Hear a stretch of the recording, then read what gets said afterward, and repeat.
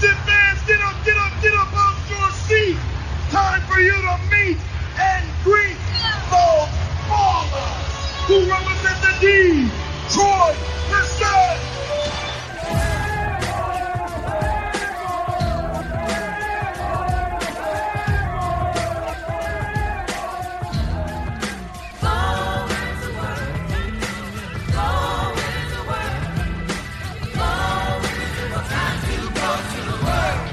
Thank you, everyone, for listening to the Detroit Bad Boys podcast and for continuing to support our little podcast here and to just keep that hype train going.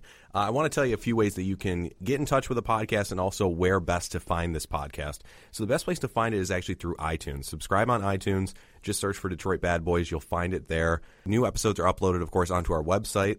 This podcast, of course, part of the SB Nation site, DetroitBadBoys.com. New episodes posted every Monday, and you can also find it on Blog Talk Radio, again, just searching Detroit Bad Boys. And joining me this week, as they did last week, and if the Pistons keep playing like this, I think you two just have to join me every week to just keep this positive vibe going with the team. We'll start with Ben Gulker. Ben, how you doing? Doing great. Doing especially good because of how well our Pistons are playing, so good to be with you guys again. Always doing better when the team's doing well. That's right. And also joining us this week, as he did last week, is Sean Core. How you doing, Sean? Great. How are you guys doing? Doing well. Very, very excited. I didn't watch the Lions game this morning, so I'm doing even better. Yeah. I gave up pretty quick, so it's in a much better mood. Right. I didn't let that negativity hang over me this morning. So let's keep it positive. Let's go right into how the 2015-16 season has started for our Pistons. What a start. Just 3-0 out of the gates. It hasn't been the prettiest basketball, but it's been winning basketball so far. I think we should take it back to the season opener and just kind of go game by game. We'll look at some of the big storylines that have come out of each of those games, and then we'll look at the season as a whole and get into the conversation we left you all with last week, which was if the Pistons have a place in the Eastern Conference playoffs. And if we go 82-0, I think we will. So we just got to keep this up. That would help. So let's start with the Hawks game.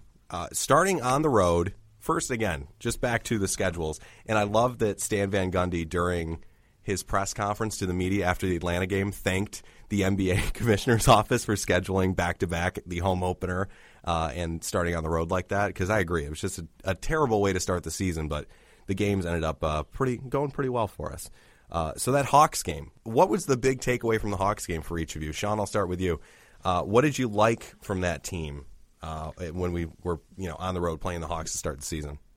I'd say there's two big takeaways. The first was that the starting lineup has the possibility of being lights out offensively when everything's clicking. And then for the team overall, there's just a huge rebounding advantage that the Pistons have, led by Andre Drummond, but they also have quality rebounders on the wings and at point guard. And just the ability to get offensive rebounds and to limit opponents to just one shot, I think that's something that you can carry over all year. And that was essentially the reason Detroit won that game against Atlanta. Yeah, and even if I know offensive rebounds, our numbers right now are just ridiculous through 3 games. And even if a stat like that does regress to the mean, you're right. It's nice to see that we have players on the wings, and basically at each individual position we have a plus rebounder. And it definitely helped in that Hawks game, especially with matchups like what we did to Kent Bazemore and what we were able to do on the boards. Drummond having a great game to start the season. You're right. It's just really nice to see that we have a major advantage almost every night. I can't think of a team where I would feel nervous about us losing the rebounding battle. Yeah, I agree. I mean, I think, not to jump ahead or anything, but going against a team like Utah where you think they would at least negate Detroit's rebounding edge, and Detroit still sort of forced their will in rebounding against Utah and all 3 opponents. So yeah, I'd really say that the rebounding edge seems like something we can look forward to going forward. Definitely. Ben, was there any negatives you took out of that opener for the start of the season? The opener? No. I was on cloud 9 the whole way through. I got a little bit nervous there in the fourth quarter, but I mean, I think that the team played very well on both sides of the ball.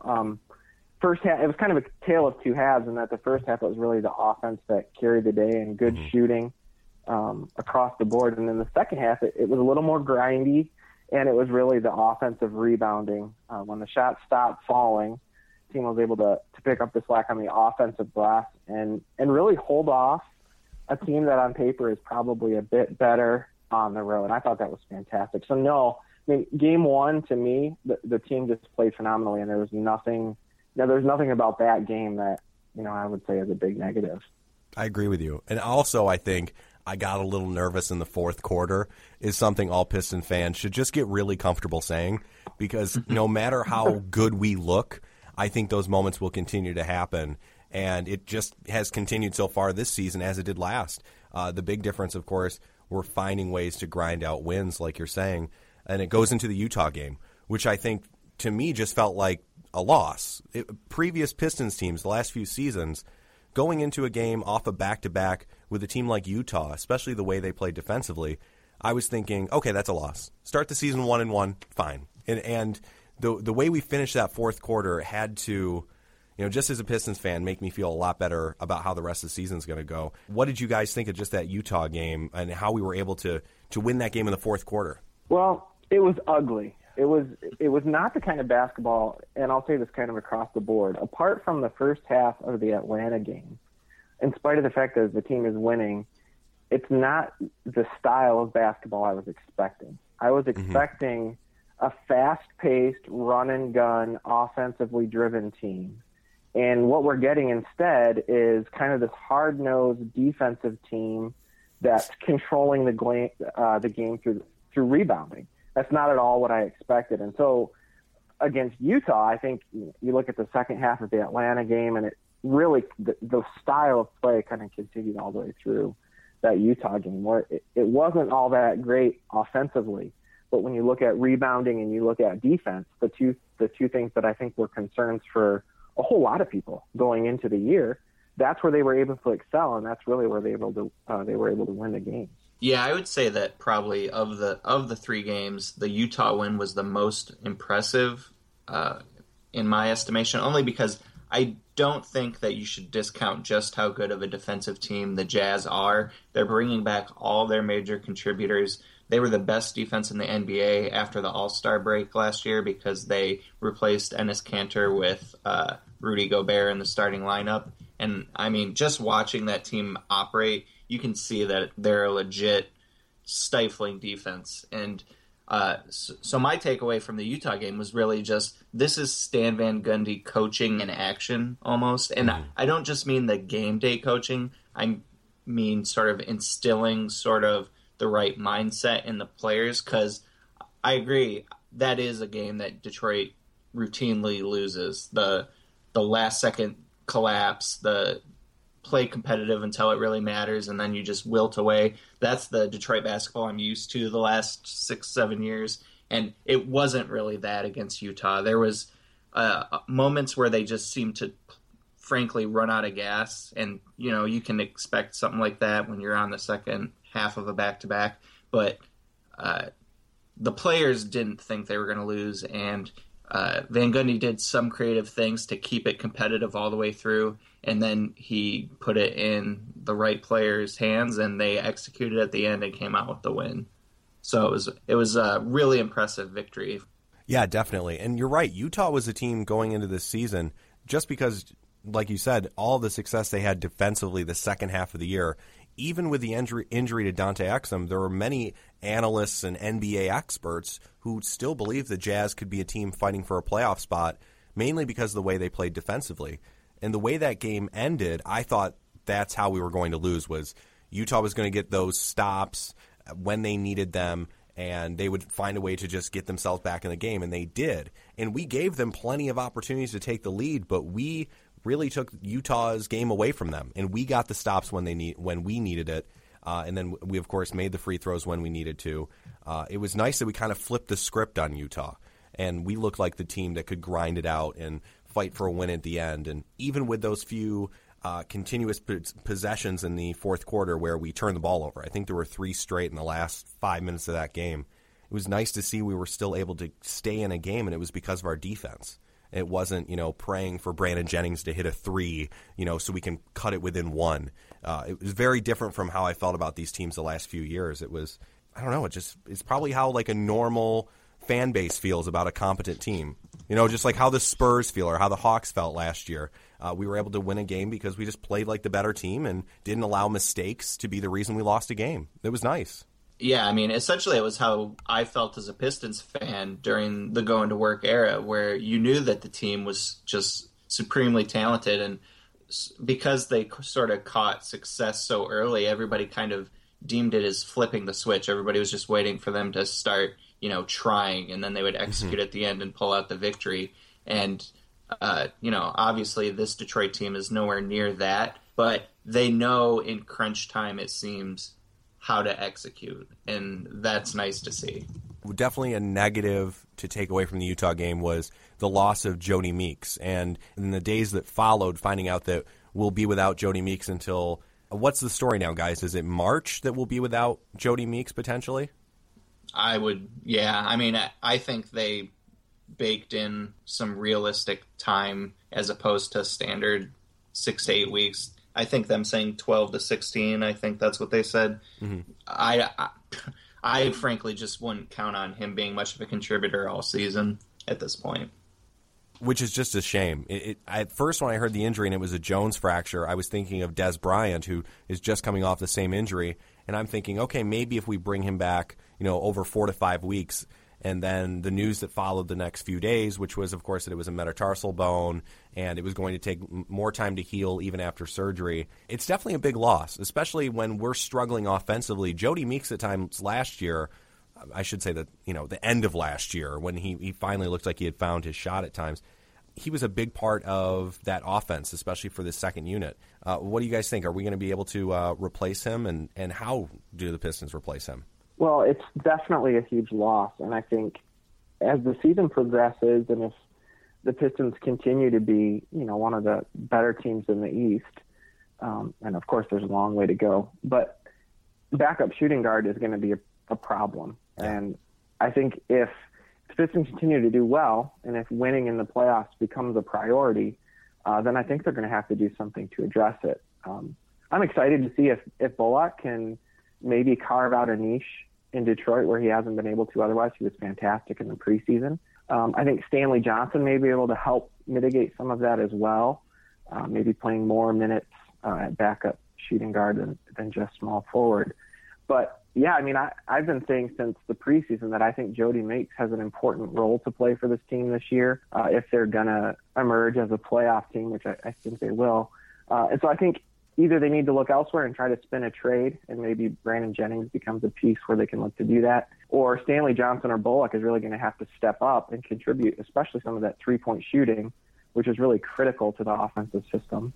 I think the first shot is probably going to be taken by Bullock to see what kind of role he can carve for himself, only because he's sort of, at least in the preseason and by reputation, his primary assets are his ability as a defender and his three-point shot. And that's essentially what the team would look for in a backup shooting guard. So I think he'll get a good, sizable amount of minutes to see what he can do. And it just sort of cements Stanley Johnson further into a heavy minute backup role, splitting time between shooting guard and small forward. I think that sort of slows the train that was trying to get Stanley Johnson inserted as the starting small forward right now and moving Marcus Morris to power forward. I think that's on hold only because I think the team needs the flexibility to be able to use Johnson at shooting guard and small forward. So I think there's players that can kind of pick up the slack somewhat that Meeks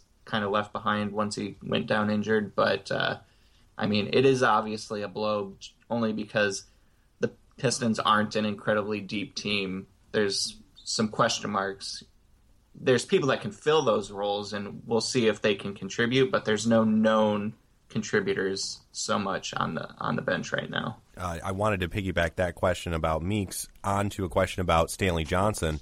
And, Sean, you picked up the ball there with, is he ready for starter minutes or a larger role? And I think because of the injury now, he's going to have to be used more in the second unit. Do you expect to see him more in the two-guard spot, possibly playing more minutes next to Marcus Morris, or just playing minutes where it looks like he's in that two spot more than at the small forward spot?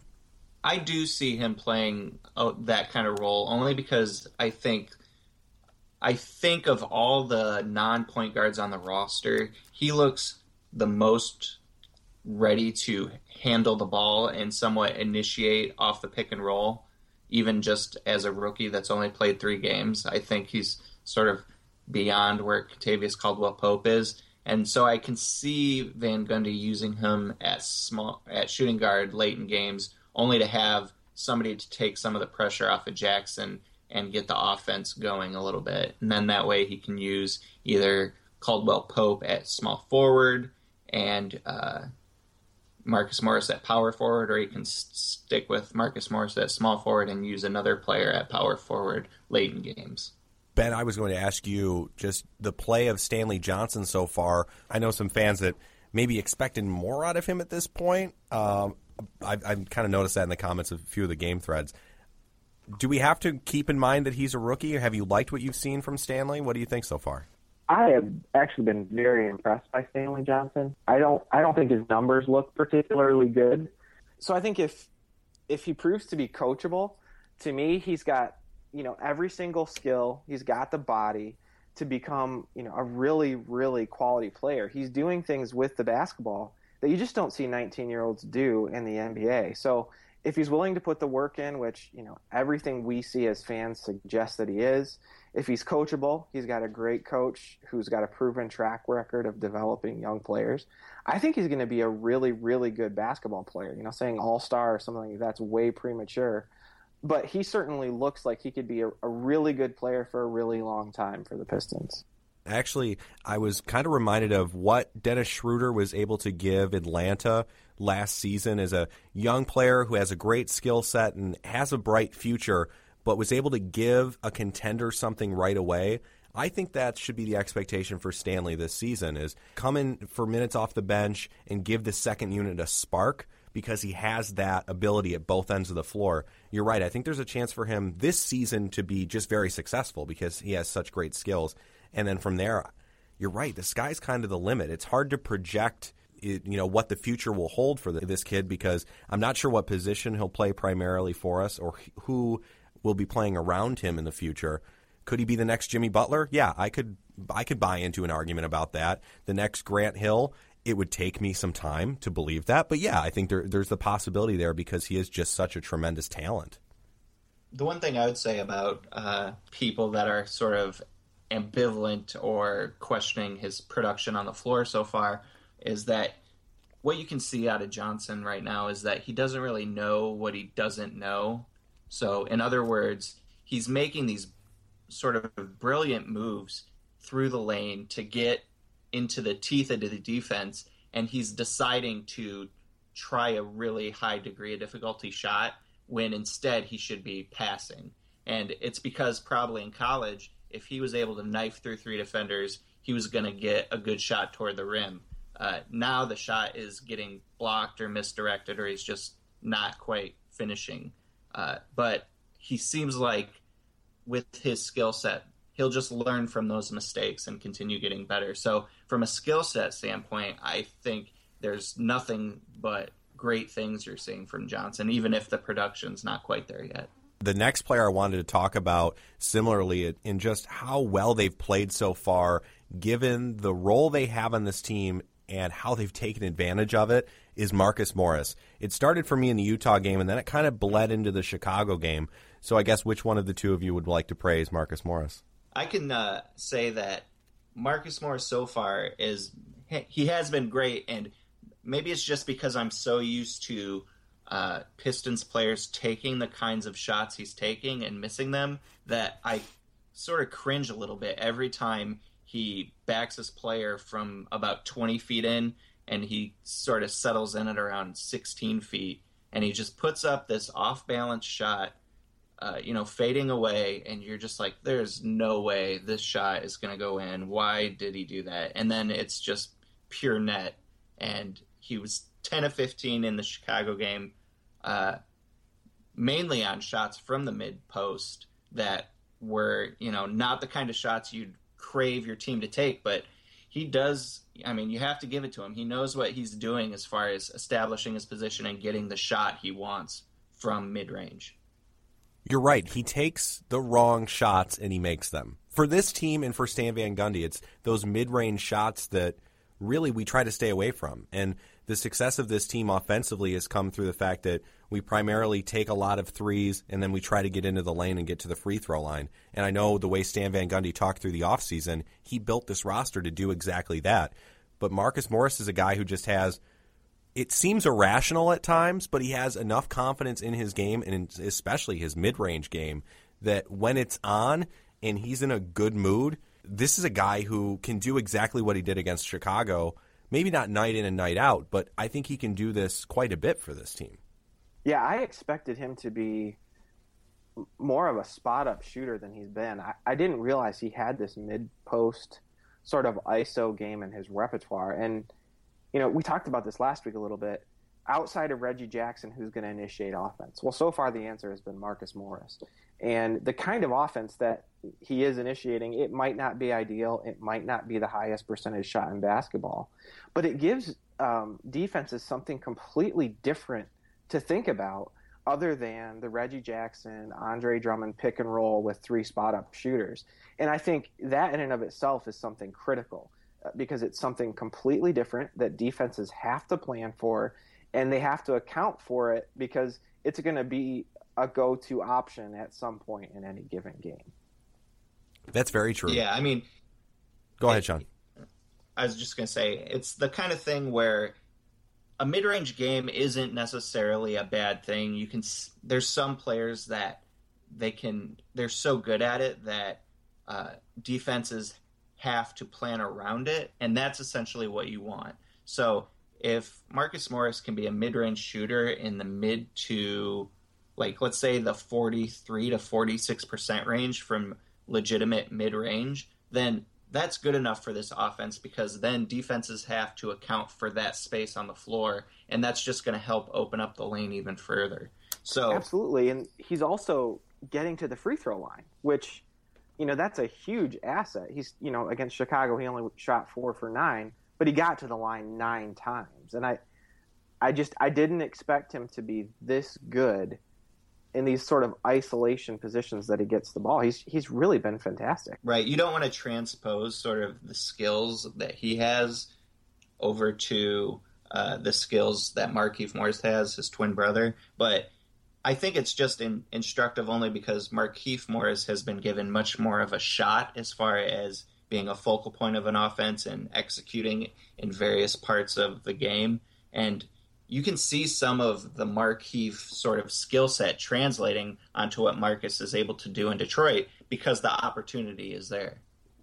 Exactly, just because the opportunity is there. And it's great that someone like that is getting that opportunity in Detroit and is taking advantage of it. I think so many people wanted to see that with Josh Smith and for him to take the next step in his game. And that was part of his game as well. And there are almost some similarities between the two of them, Marcus Morris and Josh Smith. And for me, it even goes to just their personality or their demeanor on the floor sometimes. But it's nice to see him engaged with his teammates and doing so well, because if he is as successful this season as he's proven to be through 3 games, that's a huge piece for this offense and could be big if we want to be playoff contenders this season in the East. Yeah, the one thing I would say is the only thing that worries me is that I don't want the team to get in the habit of using Marcus Morris as sort of a safety valve or a emergency button that they press, and when the play totally breaks down and there's 7 seconds left, they're just going to throw it to him in the post and pray that he works himself into good position for a mid-range shot, because inevitably there's going to be plenty of nights when that shot is not falling, and it's sort of not fair to ask him to bail out the offense on so many possessions, even though that's exactly what he's done through 3 games. So it's great to see what skills he's bringing to the table and how that can affect the offense going forward. But obviously this offense has a long way to go overall. And, there's no reason for me not to think it's going to be firing on all cylinders at some point, and they're just working the kinks out now. But I'd like to see a lot of those Marcus Morris post-ups and mid-range shots, in the flow of the offense as opposed to a last resort. I agree, and he definitely bailed us out against Chicago. He was, 26 points against the Bulls. He had a phenomenal game, and offensively we looked so dead at times. He was the player. You're right. Very little time left in the shot clock. Play is broken down. We're going to give DeMarcus Morris basically an ISO situation and allow him to just, try to find a shot. And he was able to find it in Chicago. That's something that I don't think we can rely on the rest of the season. So I think from here, I want to talk about the offense, because the offense hasn't been what I expected. And I think we've talked about it, Ben, on the first podcast and then the second with Sean. The offense was what I expected to kind of carry this team. We had so many questions about the defense. Ben, what are you seeing from the offense, and what is missing? Is there something missing from this team, or is it that just the shots aren't falling? Is it something simple like that? I would point to two things that I think aren't working the way they ought to work. First, and we saw this last year for the first, 10 to 20 games, Van Gundy seems intent on feeding Andre Drummond in the post, even though Andre Drummond is not yet a good post player. He's something like 2 for 15 on hook shots in the paint, and that's just disastrous. He's 5 for 20 in the paint outside of the restricted area, and that's also disastrous. We talked about sort of this Tyson Chandler trajectory or a Dwight Howard trajectory, and from where I'm sitting, let's just accept that Andre Drummond isn't on the Dwight Howard trajectory, at least not right now. The second thing I would point to is the Reggie Jackson, Andre Drummond pick and roll has been mostly stifled, and teams have really taken it away. I was looking at a couple stats, and according to the NBA's statistics, Dre only has 3 alley-oop finishes on the season through 3 games. Contrast that with last year, especially maybe the last 20 or 30 games, when it was basically Lob City in Detroit. So if you watch it, Reggie Jackson really isn't a threat from behind the three-point line right now. So teams are just diving under the Drummond screen, and there's really nowhere to go, and there's no way to get Dre free for an alley-oop, and it's really hard for Jackson to get to the basket off of the pick and roll. So those two things are really staples of the offensive set right now, and they're not working. So they both need to be addressed. I think with Dre, it's just we shouldn't give him the ball so much in the post. And then secondly, we've got to figure out a scheme for when teams dive underneath the pick and roll. What's plan B? What's the second part? And it's been obviously Morris bailing us out. But as we've talked about that, we can't rely on that every single night. So there's got to be a plan B out of that set that works. Sean, can you offer a plan B? Is there something that you see as something that can solve this pick and roll problem? Because just as a fan, it's something I've noticed. It's something that clearly, Ben, you're right. Teams looked at that 11-game stretch with Jackson and Drummond and found how to dissect that play because it has been non-existent. It almost seems that their chemistry has been the issue. But really, and I saw it in the Chicago game, it's just teams are stopping it. We're not generating offense through the pick and roll with those two players specifically the way I expected. So, Sean, I'll turn to you. Do you see an alternative? Do you see something else that can open up this offense? Well, I think there's 2 keys to it, and it's the complementary players around Drummond and Jackson sort of figuring out their roles in getting open and getting to places on the floor that give them opportunities for better looks, especially, I think, as Kentavious Caldwell-Pope develops sort of when to leak out for a perimeter shot or when to cut to an open spot on the floor toward the basket. I think that's going to do a bit to negate sort of this shutdown of the primary pick and roll option. And really it's just sort of players hitting those perimeter shots, because even with the Drummond quotient of the pick and roll setup not working, there is a lot of open 3-point shots that perimeter people are taking, and they're just not lights out at them right now. And I think as Anthony Tolliver gets a little more comfortable, he's congratulations, he had a baby that forced him to miss the first game. But I think his shot's been a little off as he's getting integrated into the offense. And so just those complementary bench players that can take advantage of their open looks on the perimeter, I think that'll open up the offense a little bit for Drummond and Jackson. Yeah, and I would add, Reggie Jackson's shooting the three pretty well so far. I'd like to see him take, maybe once per half, one of those open step back threes that the defenses are essentially just giving him. Because if he can make those on a semi-consistent basis, the defense isn't going to be able to just dive underneath every single pick and roll that the Pistons throw at them. So I can't believe I'm saying this, but I'd like to see Jackson shoot some three-pointers, at least consistently enough to make the defense step up and respect it. Yeah, and another thing that I was going to mention is just that something Stan Van Gundy said in the post game a couple times is he actually wants Jackson to be more aggressive. And I know some people are getting frustrated by Jackson because he's holding onto the ball a lot and sort of they view it as forcing things or not doing anything productive with the ball. And I think what it is he's kind of not wanting to just be the bull in a china shop toward the basket. I think he's trying to be that cerebral point guard player that knows how to get everybody involved and give everyone the ball. But a lot of his skill is predicated on his aggressiveness using his speed, strength, and size. And so I think as he gets more comfortable forcing the issue, it's going to force the defenses to react, and that's going to do a lot to open up looks for perimeter players and other guys as well. Yeah, and not to extend this too far, but I'd also like to see some pick and rolls with either Marcus or Ilyasova, because I think it really would be more of a pick and pop in that case.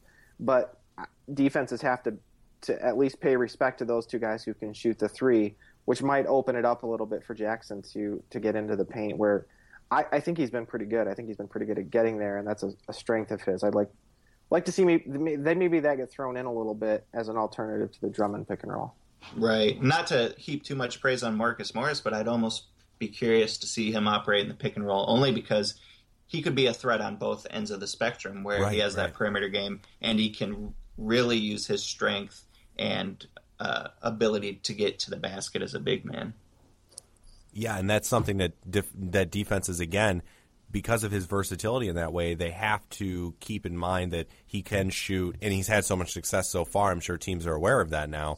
But again, because of his strength and the type of player he is, he can get to the basket. So I was going to ask you guys, and this is kind of more of a big picture question. I know this week on Detroit Bad Boys, we all had to write down our prediction for the upcoming season. And I think many of the predictions we made were kind of predicated on the fact that we thought the offense was going to be noticeably better than the defense this season, no matter if we thought the team was going to have a winning record or a losing record. From what you've seen so far, and I hate to do this to you after 3 games, but I'm sure people are going to want this recorded and have something set in stone. Do you see the Pistons being a team this year that finds their success defensively, or are we still a team that can work out the kinks and it's the offense that will carry this team this season? So which is the strength of this team? I'd say at this point, because of how the defensive strengths have sort of shaken out as far as it being predicated on a supreme rebounding advantage, I'd say that I wouldn't be surprised if the defensive rankings were better than the offensive rankings this year for the Pistons.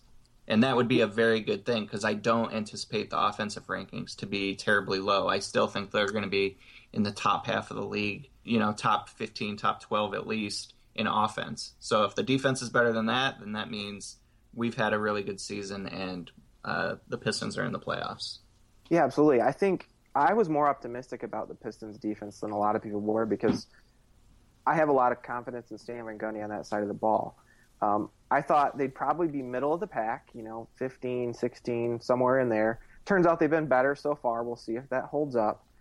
What surprised me, though, is that the good defense hasn't generated transition offense, at least not at the volume that I would have expected. That's a good point, yeah. One of the things I expected was that this team would be running every single chance they got.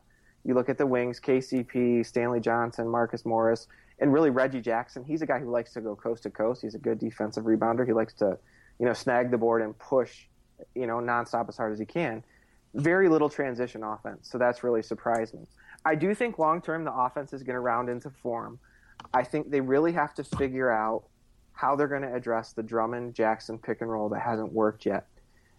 Reggie Jackson can be a very effective point guard, in my opinion, when the offense is actually moving and when the defense has to react to the offensive movement. If you watch the pick and roll right now, the two guys just dive under the screen. None of the three defenders who are guarding the perimeter have to make any sort of adjustment, so there's nowhere for anyone to go with the basketball or without the basketball. So I think if they can figure that piece out, the offense is going to get a lot better. Some of these shots are going to fall, which I think Sean pointed out. We've had some open looks that just haven't dropped. Yeah. And I think ultimately you're going to see the offense be slightly better than the defense. But, hey, if the Pistons stay in the top 10 in defense, I'll take that too. I don't have any problem being wrong when it means the team is much better than I thought they'd be. Just all of this is just such a big hat tip to Stan Van Gundy, because those Orlando Magic teams were so successful in part because the defense was so good. And it almost seems like it's a matter of effort at times, longer than maybe they have in the past, or at least they just seem like they know what they're doing on that end of the floor. The defense under Stan Van Gundy just seems like these players know where they're supposed to be, and they give a damn. It almost just seems like that he's given them the attitude you need for defense, and I think that's so important. The fact we're even having this conversation, I think, is just, again, a huge credit to the head coach and the job he's done to improve the defense and give this team a bit of an attitude on that side of the floor. Right. I mean, if you think back to his Orlando Magic teams, he, of course, had Dwight Howard, who was a Defensive Player of the Year, and Andre Drummond's not there yet, might never be there as a defensive player. But when you look at how his teams finished overall, and you're talking about a team with Hedo Turkoglu, Rashard Lewis, and Jameer Nelson as, the primary contributors around Dwight, his teams finished first in defensive efficiency, and then the next year they were third, and then the next year they were third, and then the next year they were 12th in his last year when things were kind of falling apart. Mm-hmm. So he wasn't just a good defensive coach in Orlando. He was building top 3 defenses with that crew. So Ben's right. I mean, he knew how to build a system and find the players that could perform in that system. And it didn't happen last year. And almost nothing happened last year for a myriad reasons that, that's last year. But you're really seeing him build a Stan Van Gundy team in Detroit starting this year. Yeah, and especially on the defensive side of the ball. I think you're right, Sean, to point out. You look at Rashard Lewis, not a defensive stopper. Hedo Turkoglu, not a defensive stopper. Yes, you've got Dwight Howard, but that roster produced more than the sum. The sum of the parts was greater than the individuals, so to speak. And I think that's what we're seeing so far. We don't have anybody who, other than maybe KCP, who you'd think of as any sort of lockdown defender, yet that's exactly what we're doing. We're locking down at least 2 of the 3 games, really strong offenses. So I think whatever it is that Van Gundy has, and I can't quite pinpoint it yet, he's been able to instill it in this group, and probably having a preseason with the same guys, that he wanted on his team is helpful.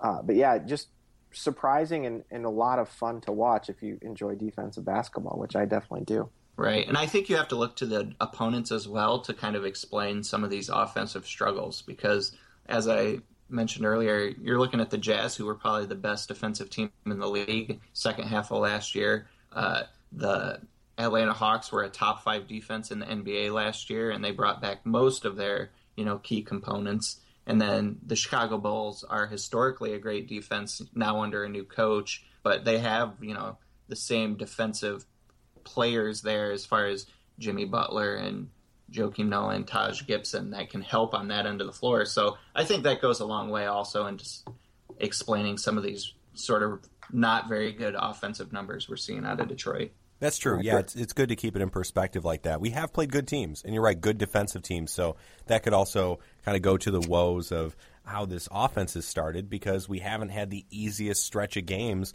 for an offense to start a regular season. It hasn't probably been that easy to just find our stride because we've been playing against good defensive units. So, yeah, that's a very good point. Sean, I wanted to go back to what you had said just a few minutes ago, that you liked what you were seeing Stan Van building, and it was starting this season. I know you'd had some questions about when it would start and when things would fit together and we would become a winning basketball team last week. And we were talking about in terms of the playoffs last week. So I thought we would kind of go back to that, because as the season starts, for me, I'm always looking at the standings. I always want to get an idea of how the other teams are doing. And this early in the year, it's a little tough to do that. But I thought we should kind of continue that conversation with the playoffs, especially with this team playing well. It's kind of fun to have this conversation now. because, Sean, you needed some more convincing from us about Detroit being a playoff team. Is that correct? Yeah, so when you mentioned that everyone kind of put in their season predictions, I think I was one of the very few people who said that they were not going to make the playoffs. I had them at, I think, 40 and 42 overall and just missing the playoffs, mostly because I saw some teams in the East that probably improve at a greater clip than the Pistons, and I was thinking primarily of the Miami Heat, the Indiana Pacers, and the Boston Celtics. Yeah, well, I think we can probably clear the floor of a few teams in the East. Let's start at the top and talk about teams that we have as just locks for the playoffs.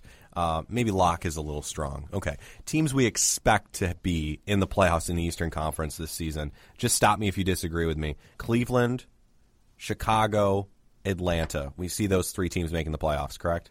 Correct. Absolutely. After that, it's muddy enough that I actually want to jump to the bottom, teams that we know are out of the playoffs. I have 5 that immediately come to mind, so that would be Philadelphia, the Knicks, the Nets, the Orlando Magic, and the Charlotte Hornets. Are there any teams in that 5 that you think could be in the playoff mix this year in the East?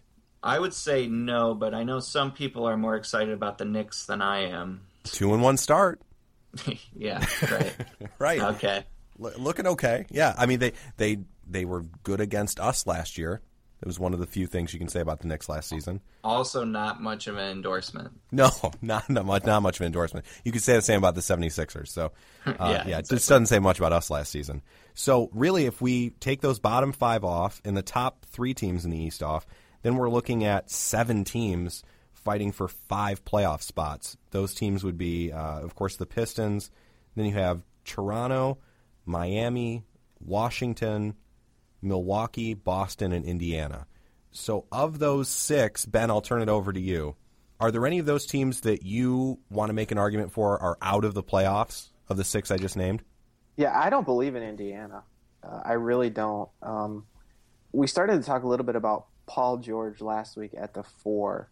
I realize there are offensive advantages to that. Paul George at the 4 is a nightmare matchup for almost anybody. I mean, unless you have a player of equivalent caliber, which most people don't. But I do think it creates weaknesses, first on the glass, but then secondly on the other side of the basketball. If Paul George is a nightmare matchup on offense, he can also be someone who can be punished on defense. So first and foremost, I would say I don't yet believe the Paul George at the 4 experiment. But then secondly, when I look at their roster outside of Paul George, I don't think there's a single player I would take at any position, at any depth chart, over the guys that we have on our roster. I don't think there's a single one. So I guess that's sort of a fancy way of saying I think our roster is just better than theirs. I think we have more quality players at the positions that matter, and I think our best players are probably a little better than theirs, excepting out of that Paul George. I think Drummond is fantastic. I think Reggie Jackson is really good. And I think Marcus Morris is making a case that he's a pretty good player as well. So I just think on paper we're a better team top to bottom, and I don't believe in the Paul George experiment. Well, I would say that one of my surprises early this year is that the Indiana Pacers don't believe in the Paul George experiment either. Right. Because he's not playing power forward so far, even though there was all that, hype about him switching positions. I'd heard sort of rumblings about it, and these box score stats aren't 100% accurate, some would think, but if you go on Basketball Reference and look at the positional breakdown, he's played small forward this year 99% of the time on the floor. So apparently this, Paul George power forward change the game experiment is either on hold or is it going to happen at all? Speaking more generally about the Pacers, I'd say them as well as the Boston Celtics, they're just the kind of team where you feel like they're greater than the sum of their parts. And I guess you could say that about the Pistons too. When you're talking about teams coached by Frank Vogel and Brad Stevens, you just feel like they have the ability to just kind of will their team just through scheming and putting their players in good positions to win. I agree with you about Frank Vogel and the Pacers. the way they've started this season, and I'm glad that you brought up Paul George playing predominantly at small forward. I think it's very interesting that Vogel so far has decided to go with like Ian Mahinmi and, big minutes to Miles Turner and some of the other bigs on that team over trying Paul George more at the 4, because so far they've really struggled. Just last night I got to watch a little bit of that game. They lost to Utah 97-76 and just looked completely out of sorts at both ends of the floor. Sean, I agree with you that I really believe in Frank Vogel and the job that he can do to get the most out of a roster that on paper might not look that good, but I feel like this roster is subpar enough that even a great coaching job might keep that team on the outside of the playoffs. And Ben, I feel that's kind of what you're saying, right? Yeah, and I mean, I think look at players like Monte Ellis. I know he has a lot of fans, but to me, he can be a net negative a lot of the time. And he's going to be playing a lot of minutes and taking a lot of shots. And I look at the roster top to bottom, I just don't think it's as good as ours. I think on paper we should be the better team and should beat them out, if it's between the two of us for the 7th or 8th seed. So would you say his 31% efficient field goal percentage is a net negative this year? Yeah, I mean, that's pretty great, right? Okay, so maybe you're right about the Pacers, and I was a little high on them for no reason. But obviously it's early in the year. We'll see how it shakes out. It's actually that tees up a good, game for the Pistons. Their next one is on Tuesday against the Pacers. That'll be the first time they're not playing ostensibly heavy playoff contender and somebody more on their level, quote unquote. So to see how they match up against them, if they can just bury the Pacers, that would make me feel pretty good. Yeah, exactly. And then that would also mean the Pistons starting 4-0 and the Pacers starting 0-4. It would be the first of 4 matchups, but still, you're right. I want to see how they look against a team that is supposed to be just fighting for a playoff spot in the East, because I think it's a great test for the Pistons. They've definitely played up to their competition so far, but you're right. How do they do against, not the bottom of the East, but some of those teams in the middle tier to bottom of the East, because we struggled so much with those teams, Boston, Indiana, Philly, and New York, like we talked about. So, Sean, I guess we'll go to the other side of it. Of those teams that I named that were in the middle of the East fighting for a playoff spot, if we have Indiana out, that takes one more team off the board. Is there a team you have in? Maybe a team ahead of the Pistons? Well, I came into the year as a firm skeptic of the Miami Heat, not because I didn't think they would be competitive for a playoff spot, but I just saw a lot of people putting the Heat in maybe the 4 and 5 seed of the East, and I didn't see it necessarily. But man, they've looked really good so far this young season, and it's sort of like, oh, okay, so maybe they are really good, because I believe they're in the midst of just burying. Yep, they beat, as we record this, they had an epic comeback against the Rockets and beat them by 20. So I think, the Rockets are winless this year. That's sort of a sign that sample size is still small, and take everything with a little bit of a grain of salt, because I think everyone thinks the Rockets are an actual good team. But yeah, the fact that they were just able to bludgeon the Rockets to go to 3-1 on the year, I'd say they're a pretty good bet to make the playoffs this year too. Ben, your thoughts on the Heat? It all depends on Dwayne Wade. I mean, he's played, looking back at the last several seasons, 62 games, 53 games, 69 games, 49 games.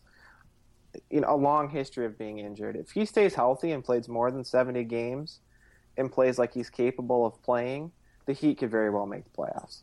If he plays 45 games or 50 games, I look at that roster and I see a lot of holes that Dwayne Wade creates if he's absent. So, yeah, I would say Miami is someone we definitely have to be concerned about. I think they could maybe get up to the 5 or 6 seed if they stay really healthy. But Wade's a huge injury risk, and I think even Chris Bosternick sent too. There's some concern about that. So I think ultimately 34-year-old Dwayne Wade, it comes down to that for Miami, at least for me. Mm-hmm. I usually just simplify that question now with Dwayne Wade. And for me, the question is, how good are the 55 games that Dwayne Wade will give you for a given season? And last year, it just wasn't enough. When he was on the floor, it just wasn't enough to get the Heat really into the playoffs or being a contender in the East. I think they look good so far, definitely. There are still things about that roster that just seem kind of strange to me, and I think it will take some time to figure it out, but Eric Spoelstra has proven that he can work with figuring out rotations quickly and finding where the offense can be generated. Although the Goran Dragic experiment so far, we haven't seen a lot of minutes with Wade, Bosch, Dragic, and Whiteside. But I'm interested how those four especially work together, because I think it could be very good, or I think it could be kind of a mess as Wade and Dragic figure out how to work with each other in the backcourt. Yeah, I'd say the one advantage Miami has is that when Wade inevitably misses some time, those 10, 15, 20 games, Dragic is in a place with his skill set to basically take the reins of the offense and do a lot of things that Wade was going to do on the floor. He can sort of pick up that slack and create offensively and sort of be the focal point and have the ball in his hands essentially all the time and dictate how everything goes. So, Dragic might not be a superstar or a star player when Wade is healthy and contributing, but if there is a time that Wade goes down, I think you might see Dragic step his game up a little bit and sort of put the team on his back a little more. At this point, I'd say they're in. Okay. Oh, that's fair. That's a better way of doing it. So you have the Heat in, and Ben, do you have the Heat in or out of the playoffs in the East? I have them in if they're healthy. So they're healthy right now. So yeah, let's say they're in. Yeah, 3 games in, they're pretty healthy so far. But good for them. Yeah, exactly. When you guys did your preseason predictions, did you look at the East as a whole when you were putting together that Pistons record? Did you have an idea of what teams would be in the East? I was going to say, I sort of looked at who I thought would be in and who would be out, and I was thinking the Heat are going to be in, the Pacers are going to be in, and so that leaves, I think the Nets obviously are out. So then that means, what's going to happen with the Bucks? If the Bucks are in, then the Pistons are not, and if the Bucks are out, then it makes it that much easier for Detroit. And so far, the Bucks have basically, they're not healthy right now. So true. But sort of the things that I worried about for the Bucks have kind of come to fruition this far in the young season, just because their offense is just, it's kind of not pretty right now, the Bucks. Despite the efforts of Greg Monroe, and actually when I was on Twitter complimenting his great game, every Greg Monroe hater, and I don't know why there are so many out there on the internet, but pointed out that he only played great in a losing effort, and I just wanted to punch my computer screen. I'm sorry, but I was about to say the same thing. That you hate to say Greg Monroe, that nickname that he has found for himself, that moniker is just in a losing effort. Greg Monroe with 14 and 12. It's nothing against him, and definitely Milwaukee right now. You're right. It's everything around him. It's going to take some time for that offense to work together, and it's not helping, like you said, that they're not healthy. Milwaukee's a team, and Ben, I'll bring you into this, that I think I'm not quite as high as a lot of people who loved what the Bucks did last season, in part because I remember the second half of the year and the Bucks being basically a pedestrian team the second half of the season. But even with the addition of Greg Monroe, I see that as being a team we'll be competing with in the East. What do you think, Ben? Yeah, I think they have a lot of really interesting pieces that don't fit together all that well. Mm-hmm. I think they upgraded their talent base a little bit in terms of adding Greg Monroe.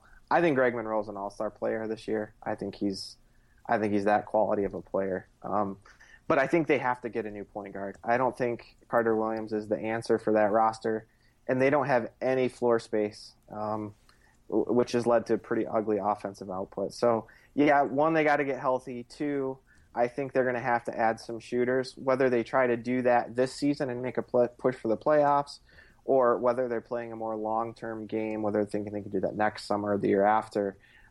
That roster is not going to look the same as it does now a year from now. I'd be shocked if it did. So, yeah, I think overall, really nice pieces, don't fit. I expect them to be fighting for the playoffs, especially if they make a change or two. And I'll just say, I think what we're saying is sort of a conventional reading of Milwaukee. I kind of agree with Ben. I'm not a Michael Carter Williams guy, and I thought they would struggle on offense and, probably maintain their stellar defense. However, as Ben was talking, I just wanted to kind of check where they're at, somehow, and they didn't count tonight's game yet where they lost, but they had a very good 107.4 offensive efficiency, and they are dead last in the NBA in defensive efficiency. So I'm not quite sure what's going on with them and who's kind of dropping the ball here, but they're definitely a weird team and a team to watch out for. Even if they take a step back, I think they'll be competitive and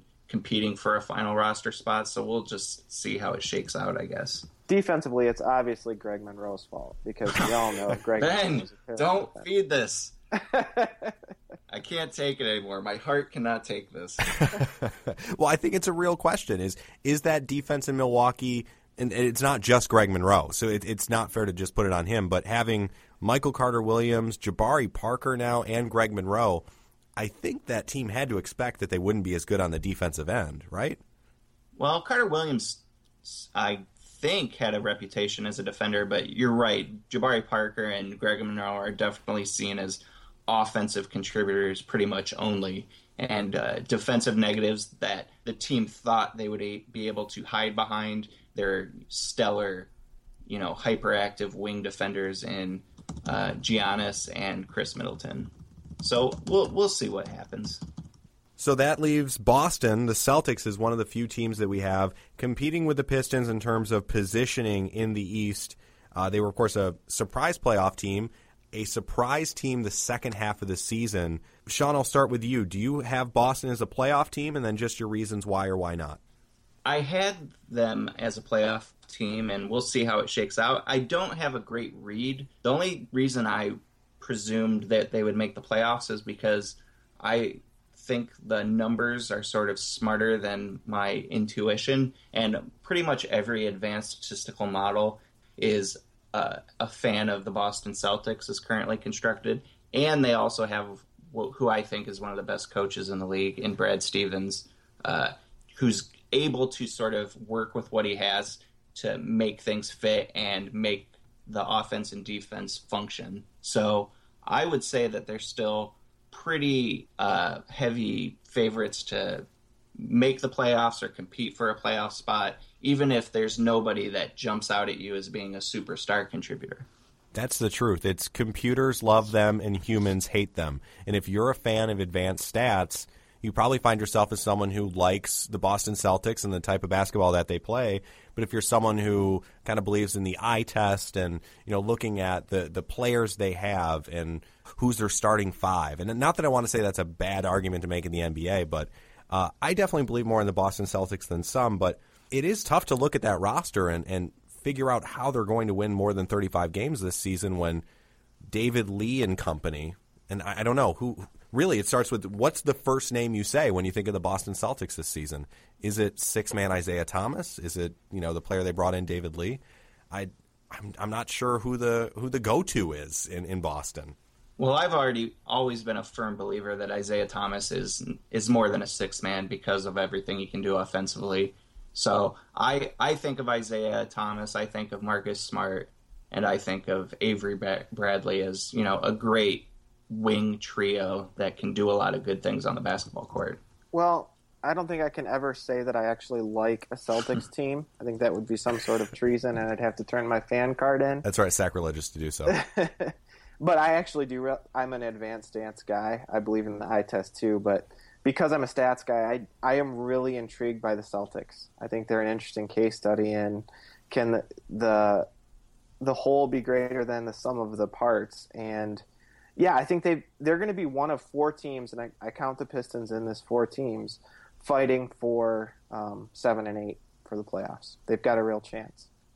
In those four, Detroit, Milwaukee, is it Boston and Miami? Are those the four that you have?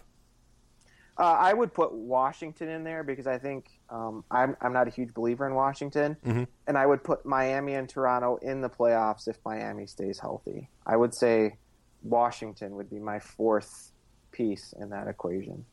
I agree with you, and I actually have Toronto and Miami when I kind of projected the Eastern Conference as the 4 and 5 seed. So you're right. Then it kind of brings Washington into that discussion as well. I'm not a huge believer in John Wall. I think he's a good player, not a great player. I'm not a huge believer in Bradley Beal.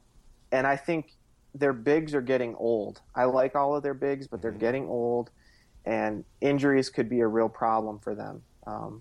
So I also think that losing Paul Pierce hurts them a lot more than maybe the numbers would suggest, because he was really their guy when it counted, and I think losing him hurts.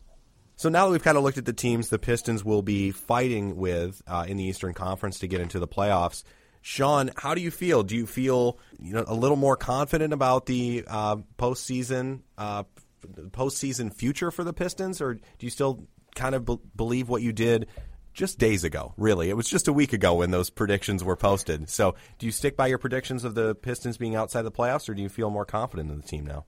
I would say I feel more confident only because of not just that the Pistons are 3-0, but it's the way that they're winning. It's that they're winning on the backs of their defense, and defense in ways that we could think would carry forward the rest of the year. It's not just getting an abnormal amount of steals or other teams missing a huge amount of good open looks. It's the fact that they're holding teams to pretty, mediocre efficiency numbers, but then just rebounding the hell out of the ball so that if another team misses a shot, they don't get a second. And it's leading to more wins for the Pistons. And I think that's going to carry through for the whole season. So I would say that I'm actually much more confident that the Pistons are going to be better than the 38 or the 40 win team than I thought, before the season started. That's great. Just a few more news and notes around the NBA, a few things I want to touch on quickly.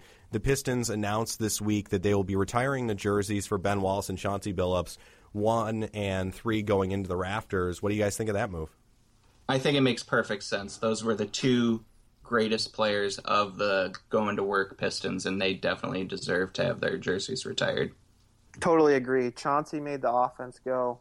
Big Ben made the defense go. Hang them up and honor those two guys who were really the two best players of that team.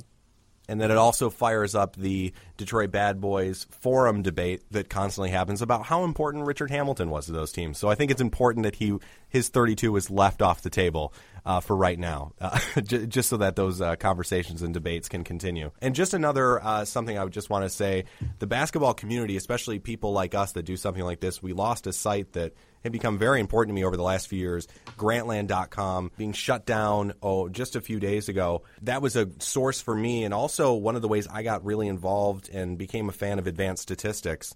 Definitely a loss for basketball fans and for people who like that type of coverage of the game of basketball.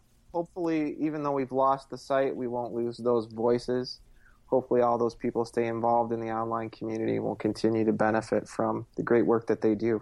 Yeah, I mean, one of the best things I ever read was something Zach Lowe wrote about the Toronto Raptors using the in-camera system to monitor everybody's spot on the floor. If you have never read it, please Google around and find it in the Grantland archives, because it's a really great piece that only sort of a writer in a position at a place like Grantland with sort of the youth of Zach Lowe and the editorial freedom to explore such a weird topic could unearth. It's sort of those gems that I'll probably miss the most. Of course, fingers crossed in thinking that Zach Lowe has a spot at ESPN going forward, or says, see you later and goes somewhere even better. Potentially linking up with his former boss, Bill Simmons at HBO. I know that's been the big talk, but you're right, having that sort of freedom, just what it yielded was so great, and it gave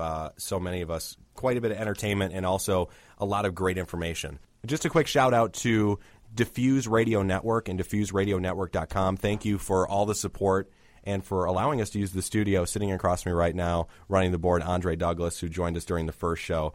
It's been very nice to add a professional touch, and that's what Diffuse Radio Network has done for us. Anything you guys want to mention before we go? Shout out to Andre Drummond and his 58% free throw percentage. I'll say shout out to Andre Drummond's sub 40% field goal percentage. And if his field goal percentage is lower than his free throw percentage, then I'd get pretty worried about this year. But we'll see how things shake out. but shout out to those missed field goals for helping his offensive rebounding totals. Yeah, so it's all a vast tapestry of Andre Drummond awesomeness. So. It all comes full circle, and we hope you do the same. Thank you so much for listening, and we hope you come right back and listen to next Monday's episode when we bring you another edition of the Detroit Bad Boys podcast.